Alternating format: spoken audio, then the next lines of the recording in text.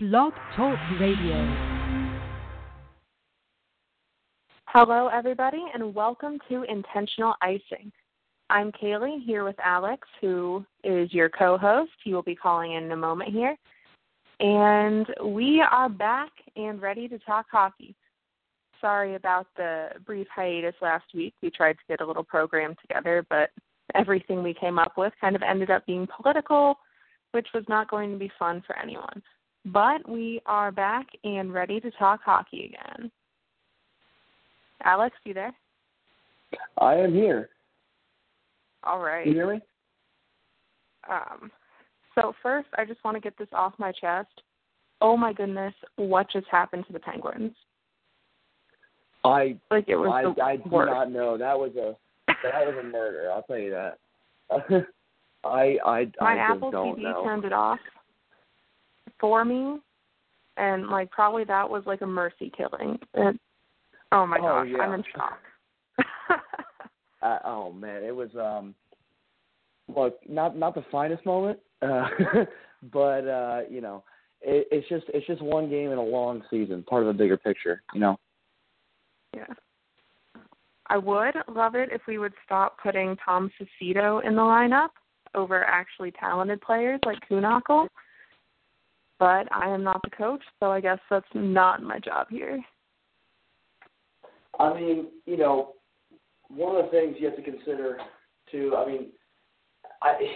you see a lot of this in the NHL, and, I know a lot of this happened last year with the whole failed Don Sweeney, Zach Ronaldo thing in Boston. Right. But they're trying to add toughness and physicality, and the East is really better than I think a lot of people anticipated, and so I think people they want to get some bigger guys, establish something, and maybe they can get some garbage goals. I totally understand that against teams like the Capitals, like we did tonight. But on the other hand, when we need to be actually a skilled team and he's still in the lineup, beyond me. Yeah, I mean, it's kind of up to the discretion of the coach. I mean, you some of these.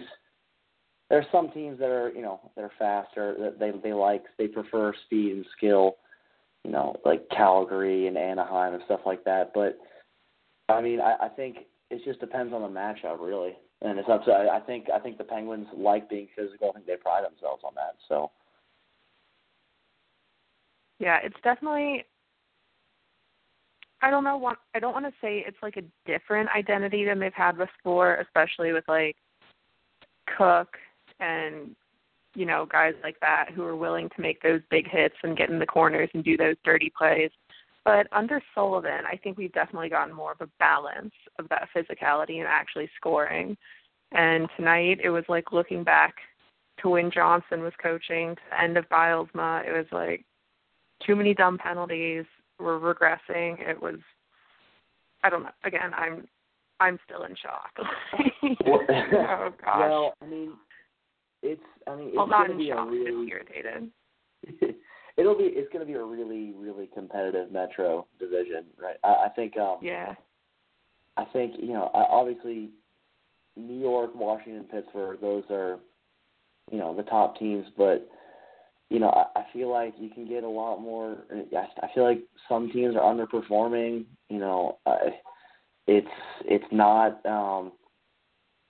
really as top heavy as people think. I like New Jersey. I like Columbus too. And I'm really surprised at how poorly the Islanders have played. But I think we should have seen the writing on the wall when they let Oposo walk in favor of Andrew Ladd. I wasn't really a big fan of that. But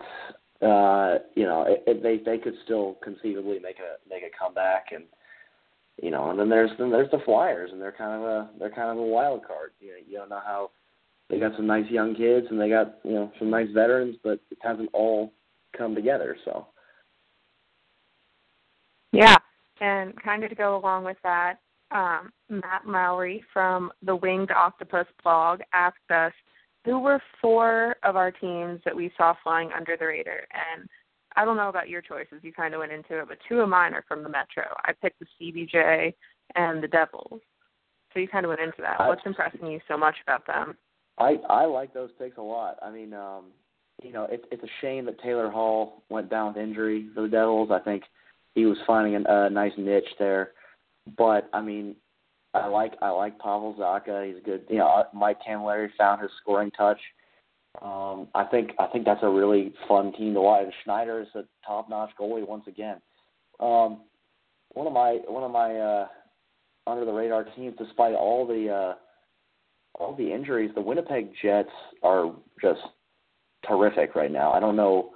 I mean, Patrick Laine is clearly legit, but I mean, the amount of injuries that this team has suffered. I mean, you look at Drew Stafford, Brian Little, Sean Mathias, Mathieu Perreault. I mean, Kyle Connor. It's unbelievable. And Tyler Myers was out for some time, and Trouba had that contract situation, but they keep playing really well. I mean, Scheifele's been good. Brandon Tanev has stepped up this year. I think the Jets are really surprising. And Connor Hellebuck might be the best underrated one of the most underrated goalkeepers in hockey, in my opinion. He's playing great, and this kid is. I think we hear a lot about some of the other young keepers like Martin Jones, Matt Murray, but deservedly so. But Hellebuck he can play. Yeah, I totally agree. And there was so much confusion with them in the off season, with the goalie thing with Pavelec, and as you kind of said, the whole Trouba ordeal. So it's kind of nice to see that they can pull through that adversity, I guess. They're second in the Central right now. And, after last season, you would not have thought that. And Laine is definitely a huge part of that. And I don't know, it's kind of nice to see things falling back into place for them, as with most of the Canadian teams, actually. Yeah, most of these Canadian teams are playing well, with the exception of, right now it's been rough sailing for Vancouver, but they've kind of taken a nosedive since our last podcast. But other than and obviously the Johnny Gaudreau injury hurts Calgary, but we'll talk more about that later. But I think in general Canadian hockey is really, really improving, and I think it's going to be some fun times in Winnipeg and Edmonton getting into January and February. We're going to see some fun hockey. And Ottawa, they're second in the Atlantic right now, and so that's really good for them. That's kind of a resurgence. Anderson has been awesome in net despite all of his personal problems with his wife being diagnosed with cancer. And obviously that's not a thing you ever want to see someone go through, but despite having that on his mind, he has played amazingly, and the team in front of him has really helped out too. Oh yeah, they're playing pretty solid defense to support Anderson, and then on top of that, you have guys that are stepping up this year, like Ryan Dzingel has 5 or 6 goals. I don't know off the top of my head, but that's for a fourth third line guy. That's a fast start this year, and he didn't really do much last season. So, you could of course they still have high power guys, Mike Hoffman, Mark Stone, but Brassard. But it's they're getting this production from guys like Dzingel, guys like Tom Pyatt, and it's really impressive. I think I'm not sure how long they hold on to this, but they're playing great defense, and why not? Yeah, why not believe in them? They've allowed 37 goals. That's of the top 3 teams in the Atlantic, that's the best. So, and that's with Montreal and Carey Price being dominant. So, you have to give them some credit. So I don't know how much you've paid attention to them. I haven't that much, but what do you think about the Brassard-Zibanejad trade in the off season? Is that paying off for both teams, one more than the other, do you think? I think Zibanejad has been really, really good in New York. I think he fits there really well, and so it was a shrewd move on the Rangers' part. But Brassard is still very effective. He's not really taking high octane scoring role that we thought, but he's still a really effective two-way center. So I think it's worked out pretty well for both teams. I think if I had to give an edge, I would say it would work out better for New York, just salary-wise and production-wise so far. But it's not to say that Brassard has struggled in any way. I think he's been good. Yeah, I totally agree with that. Zibanejad is playing with, oh my gosh, I should know this, Buchnevich, the new little Russian kid. Yeah. And Kreider as well, I think. Honestly, I need to pay more attention to the Rangers, especially with how good they are this season. But that line has really combined well, and, yeah, I totally agree. He's made a great impact there for them. Oh, yeah, definitely. And it's sometimes, you got to – sometimes those trades can just shake up a team, and it, even if they're for pretty similar caliber players, it can motivate people to get going. And it's always nice when you see both teams and both players kind of get a new look at the game, it works out good for everyone. Like, that's kind of what we saw with the Hagelin trade last year. That definitely worked out well for us. I mean, it's just nice when you can see that happen. Especially the Rangers, I think they needed, they've been always sort of been, you can view them as a really physical big team, but now, now as the Zibanejad, he brings a lot of speed, and they still have Zuccarello, and I think the speed is a bigger factor in New York now. I think it's kind of changing the dynamic, and that's making scoring more prevalent. Yeah. So, have we covered all four of your teams? I know you said CBJ, the Devils, Winnipeg. Are we on the same page with Ottawa as well, or did you pick someone else? I like Ottawa. And under the radar still, I think you just have to keep Nashville in the back of your head. I know they're not technically in the playoff picture right now, but they're still so explosive, and I think they can easily get a run going. I mean, Pecorino has been really, really solid. They just haven't.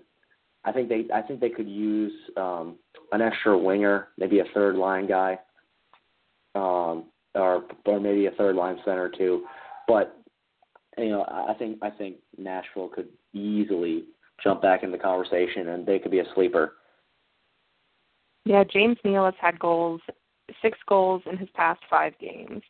And so when you get a guy like that, a pure goal scorer leading the charge, it's only a matter of time until the rest of the team follows suit. I definitely agree with you there.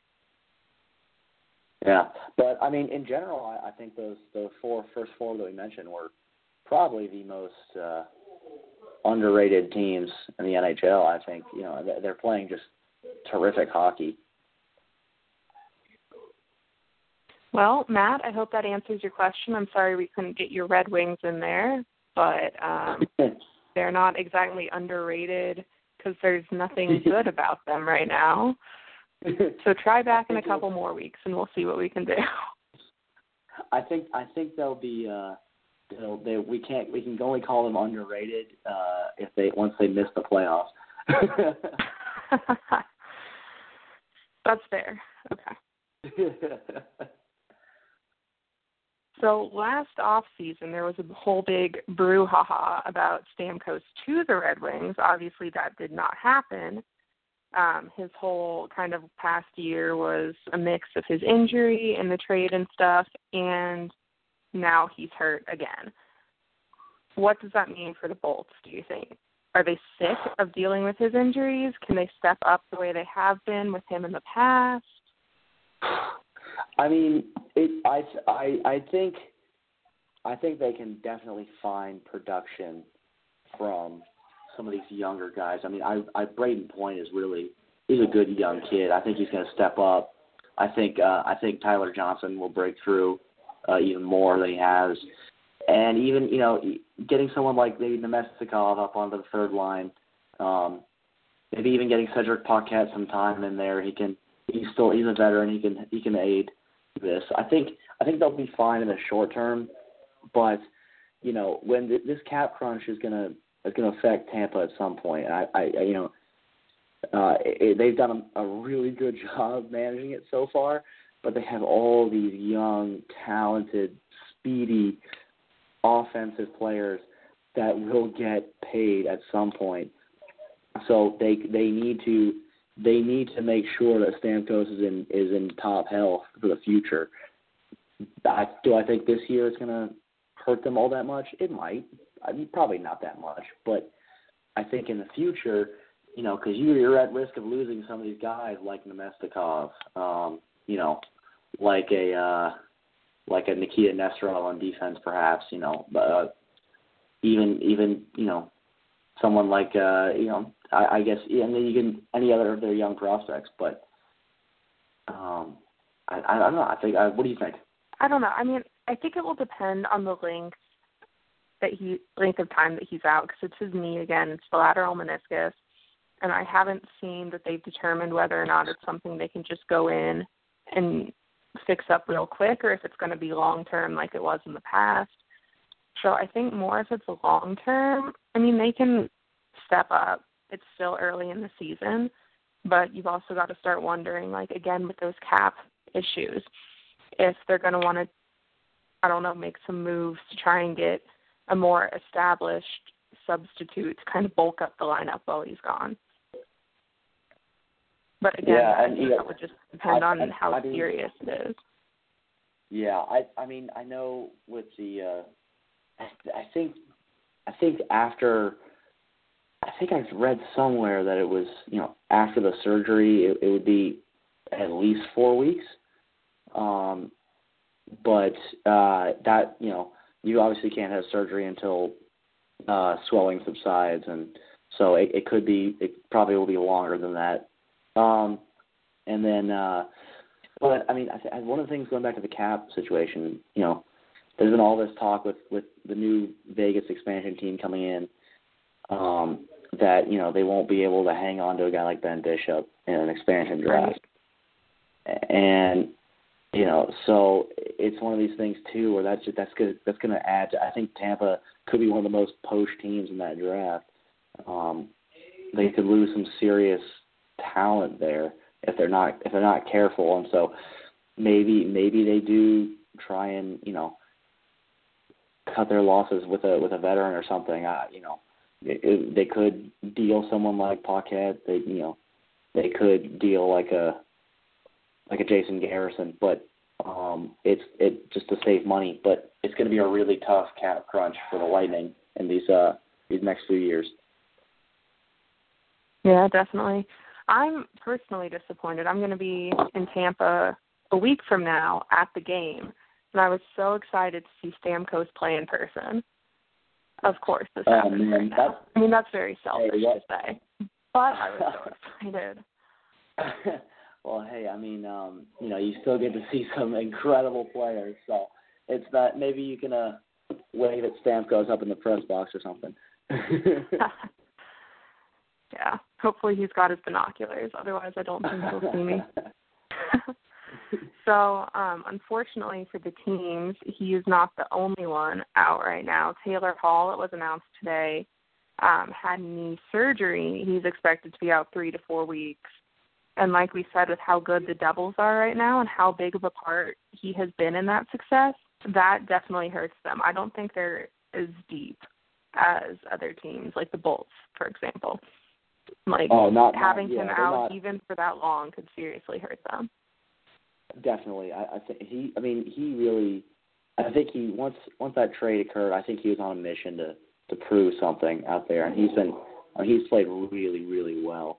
And just sort of, justifying the move on the Devils side, at least. I mean, Larson's been solid defensively in Edmonton, but I think that Edmonton's pretty much getting their scoring elsewhere. But I mean, and on the defensive side, the Devils have been effective enough. They sort of have a patchwork defense, but it's working. Yeah, obviously Andy Green is really effective, but then you got guys like Kyle Quincy, Ben Lovejoy, John Moore. But it's I think they're not nearly as deep, but they might be able to hang into it. I think they've gotten some good play from this young kid Nick Lappin, so he may be able to fill in. And I know he's a right wing guy, but they can use Kalinin or something on the left wing. But I think it will affect them a little bit. But if Corey Schneider keeps playing well, it's going to be a fun season for the Devils. I think he's a early Vezina candidate. Not necessarily the winner, but I mean, because we had a lot of great goalie starts here. But he's a candidate. I like him a lot, and he is really helping this Devils team. For sure. I think he's also, we talked about under-the-radar teams, but he's definitely one of the under-the-radar goalies out there. Like, even though he made Team USA for the World Cup, like, he barely got a shot. And I saw him play at one of their practices, like, in training camp before that, and he looked good. It's just, I think people forget about him because he's in New Jersey, and people forget about New Jersey. Absolutely. Like, I forget about New Jersey. I didn't recognize half the names you just said there. But, I mean, you know, it's I think they still have some good talent around him, but, you know, Schneider's not, you know, he's not really a he's a pretty conservative goalie. He's not sort of fiery or electric or anything. He's not like aggressive in any way. He just gets the job done. And I think I'm sure Vancouver would love to have him right now, but I think people forget about him. There'll be a time. His time will come soon. I think he's right on the cusp of being one of the top goalies in the game. Yeah, he definitely deserves more recognition than he's getting. So, one more big injury. Johnny Gaudreau out in Calgary. Broken finger, out 4 to 6 weeks minimum. It's the same old song here, but how much do you think that's going to hurt Calgary? Oh, because they haven't exactly been great this season. It is hard to express how important Johnny Gaudreau is to the Calgary Flames. I mean, he is the biggest. He just creates offense out of nowhere. He makes the whole operation tick. I mean, Monahan is good, but Gaudreau is just incredible. And I don't see this team scoring a great deal. I mean, they're going to lean on guys like Troy Brouwer, and they're going to lean on Sam Bennett for scoring. But Bennett has gotten off to kind of a slow start, and Brouwer's he can't do it alone. So it'll be a rough couple of weeks in Calgary, that's for sure. And the defense isn't exactly helping Brian Elliott at all in Calgary either. But it's going to hurt. It really will hurt. Now, this, again, kind of, I feel like I'm sounding like a broken record throughout this entire injury little section here, but there's been a lot of trade rumors about Dougie Hamilton. Do you see them shipping him out at all to get, like, a more offensively talented defenseman or, like, a good scoring forward? Not necessarily because Gaudreau is hurt, but to kind of supplement the team that they have. Would that be a move that you see them making? I could see them trading Dougie Hamilton in the right deal. I think they did give up 3 high picks from to the Bruins for Hamilton. I think they'd want to recoup some of that if they were going for picks. If they're going for a player, perhaps they could get some sort of situation along the lines of the Larson Hall swap, but I don't think to that same extent. So they could get one of the guys that would have made sense, but that obviously doesn't now, would be someone like a Yakupov, but that doesn't make any sense now. But I think one of the things they really could use someone for their third line. And I think if they were able to get a top prospect and an effective third-line center or wing, they could probably recoup what they gave up for Hamilton. But it's sort of hard to – you hate to sell low in this market, and I think Hamilton is sort of starting to, fall out of favor. Yeah. I mean, there's definitely a lot of Hamilton to Pittsburgh rumors, which I'm not sure is entirely practical, but I would definitely be willing to, make that trade just to see how he fits in, because Schultz has definitely had kind of, excuse me, a rejuvenation with our team. And, Ole Mata is not doing great right now. I don't know which side each of them shoot on, if that would even make sense. Calgary was down for a defenseman swap. I would do it. I mean, it could work. It's just the thing that Pittsburgh has to consider is money, and that contract extension that Hamilton signed in Calgary looms large here, and right. I know Calgary doesn't want to pay that. So that's going to be a big factor in any trade that happens, and there may have to be someone that earns a lot more money in that deal.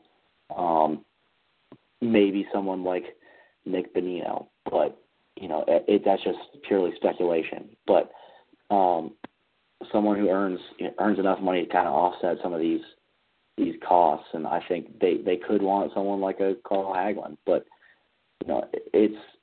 No. I'm not sure. No, I'm they not can't sure have him. That's you have to draw the line if you're Pittsburgh. What makes sense and what doesn't, and Hagelin for Hamilton does not make any sense. But that could be the asking price for Calgary in a situation like that. Okay. Well, I'm not a fan of it, but you're right. I don't see that actually making sense. So, whatever works. Yeah. But, yeah, I always forget.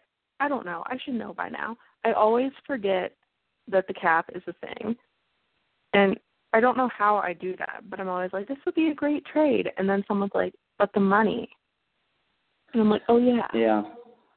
Duh. I guess I'm just the bearer of bad news, but I mean, it's that's one of the things that makes our sport so great is that you don't have it's not like baseball. I mean, don't get me wrong, I love baseball, but it's not you in baseball you can spend and spend and spend without consequence, and in hockey you have to be creative.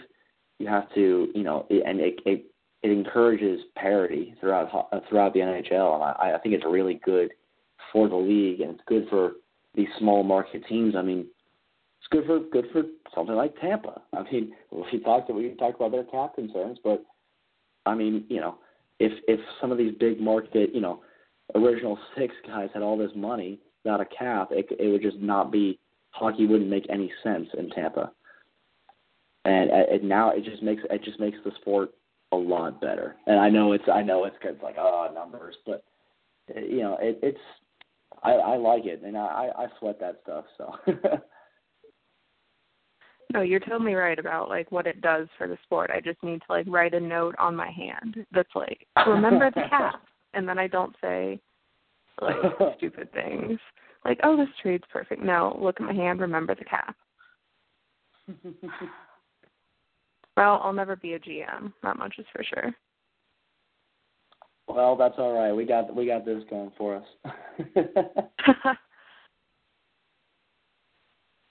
And so kind of speaking of the cap, there was news today that there was kind of some more discussions going toward the Olympics. And so that's kind of about the players going to the 2018 Olympics in South Korea. The league doesn't necessarily want them to do that. I mean, it's kind of always one of these things too with international, not in every sport too, but it's a lot of it's high risk for the players because it's they're not really doing this for money. They're doing it for pride of country, and and they could risk getting hurt. I mean, we had some injuries in the World Cup of hockey, but it's one of those things. But as a fan, you really want to see these guys play, and I think it's gonna be a really interesting development, because if the success of the World Cup continues and this battle rages on, over the Olympics, it could be sort of a reverse of what happened in basketball, where for the longest time in the Olympics it was only amateur based, and then all the pro athletes came in and just changed the game. It could be the exact opposite for hockey, and change Olympic hockey forever. I mean, it really could it also would stand to benefit players in the KHL and in Scandinavia who wouldn't be subjected to those same rules. So it would hurt American hockey for sure, and Canadian hockey as well. Yeah, and the main subject that came out of the talks today between the NHL and the IIHF was that the NHL said it will send players as long as the NHL Players Association extends the current collective bargaining agreement for 3 more years. So that's kind of an interesting thing. It kind of looks like they're trying to stave off the mock-out that everyone is predicting is going to come up soon. But then at the same time, it's interesting that they've tied that into Olympic participation as kind of a condition. Yeah, it kind of seems that they're calling the Players Association bluff in this situation. I mean, it's waiting game is stressful, and I think that also affects the NHL a great deal too, because if that condition is because I think their priority is the NHL and not the Olympics, and so I'm not sure. It's going to be an interesting couple of years for sure. Yeah, but then you get guys like Ovechkin, who's never been shy about everything Russian in his life, and he's said that he will go play for the Russian national team anyway. And so maybe that's a little bit of political pressure from Putin. Maybe that's just he wants to do it. But then I think that's also kind of something that the NHL and the NHLPA will have to consider. Like, Russian players are going to be facing that political pressure to go play. And, that's not anything in a CBA. That's something that they have to deal with on their own. Oh, absolutely. I think it kind of adds an interesting extra dimension into what they're trying to bargain for here. Absolutely. It's kind of a funny dynamic with Russian players in the NHL.